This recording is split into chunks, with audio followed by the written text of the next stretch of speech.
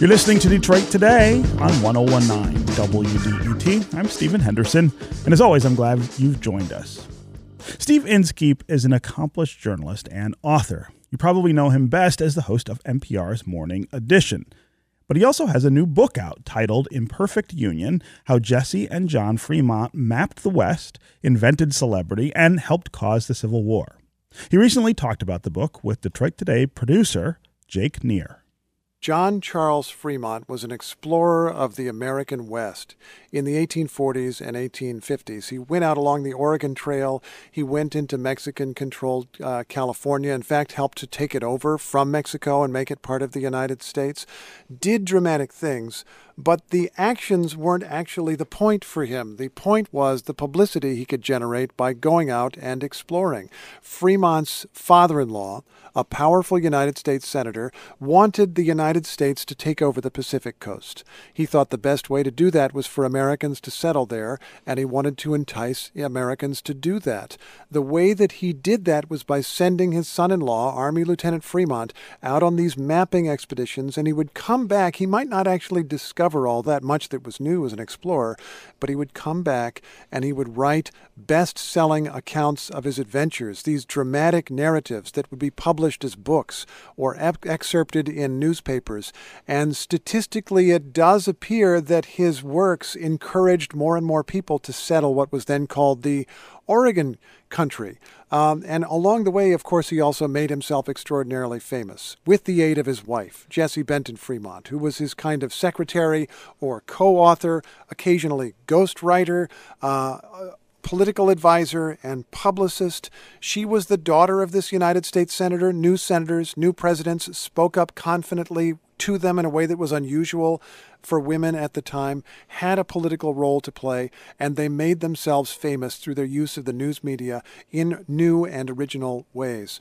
What we might call in 2020 some influencers, I would say. Yeah, they were influencers, and they knew the influencers, and they'd get in touch with the influencers, newspaper editors, and that sort of thing. And it was often Jessie who would be exchanging letters with the newspaper editors, or getting a letter from John way out west listing his recent accomplishments, and she would get straight to a newspaper editor and get that letter published in the paper. Ultimately, they also did help to cause the Civil War, because the Civil War came in the 1850s after a dispute over the territory Fremont had helped to add to the United States, helped to open up for settlement. The question arose in a divided nation, divided between free states and slave states, whether it would be free territory or slave territory. That debate intensified the conflict between North and South. There was then the creation of a new political party, the Republican Party, which was a Northern party, which was an anti-slavery party, which was determined to restrict the spread of slavery, and their very first nominee for president in 1856 was John Charles Fremont. They wanted a famous, heroic figure to unite the new party, and he was it.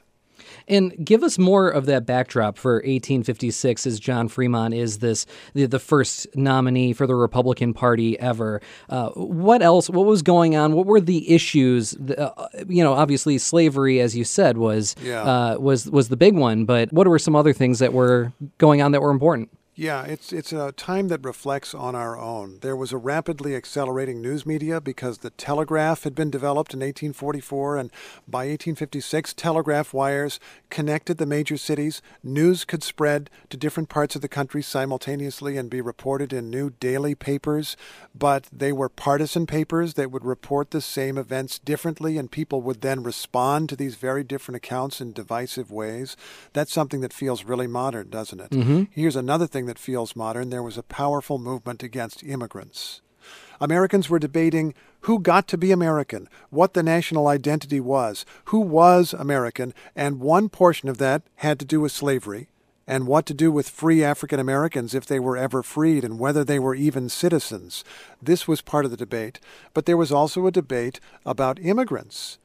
People would join these organizations called Know-Nothing organizations, and they would say they were Native Americans, by which they did not mean Indians. They meant native-born white people. whose parents or grandparents or great-grandparents might have been immigrants too, but they were now opposed to foreigners and opposed to immigration, especially by foreigners who were Catholic, members of this dangerous alien religion.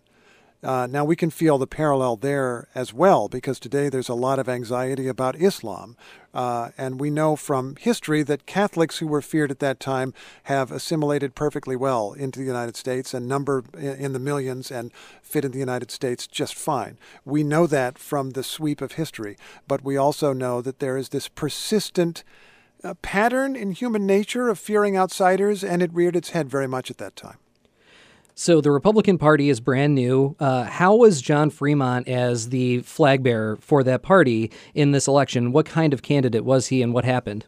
At the beginning, he was fine because he was this huge hero. He had built himself up as a celebrity, and people really believed in him. There was almost a kind of mania for John Charles Fremont.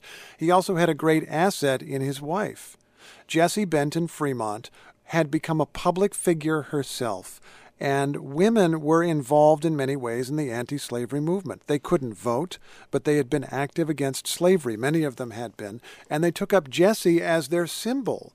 And in fact, there was this slogan that people would chant. There was an old saying that effectively meant something like, "Give 'em hell."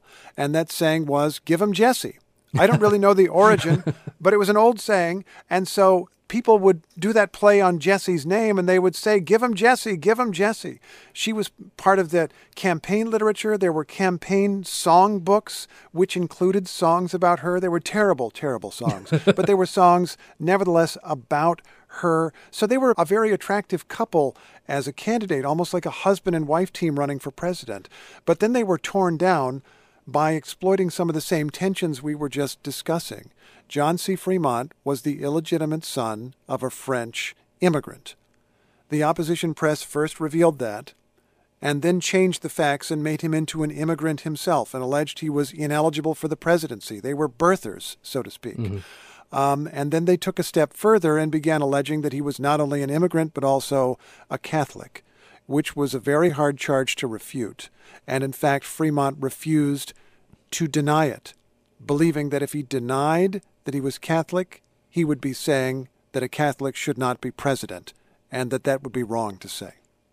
It's fascinating because when we talk about the, quote, unprecedented place we're at politically in America today, there are these historical examples that sound so familiar. How do you view that dynamic, the fact that what we're seeing today isn't necessarily unprecedented in some ways? No, it's not. Some things in history don't change. There's an old political saying that in politics, nothing is ever over.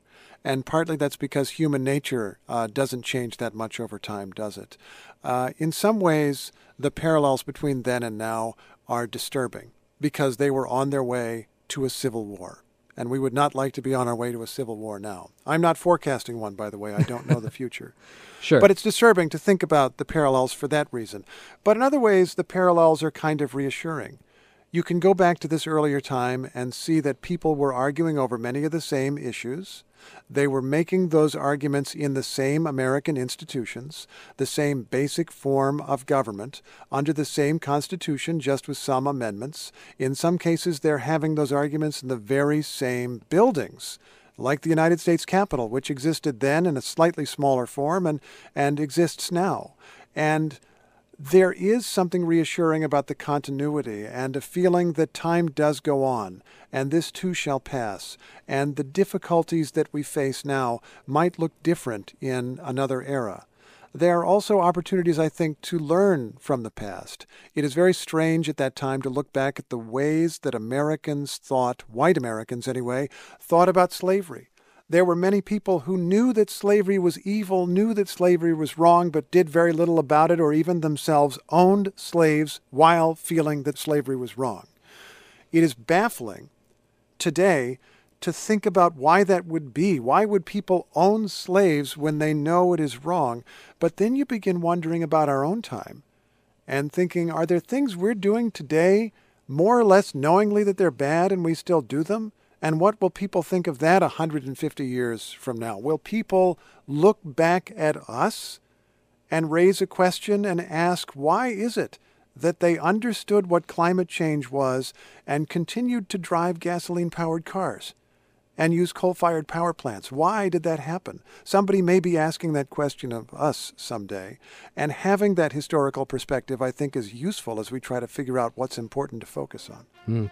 Steve Inskeep is the author of Imperfect Union, How Jessie and John Freemont Mapped the West, Invented Celebrity, and Helped Cause the Civil War. Steve Inskeep, thank you so much for joining us today. Thanks, I enjoyed it. Coming up, we're going to talk about a new state board that is convened to address issues of environmental justice here in Michigan. Stay with us on Detroit Today.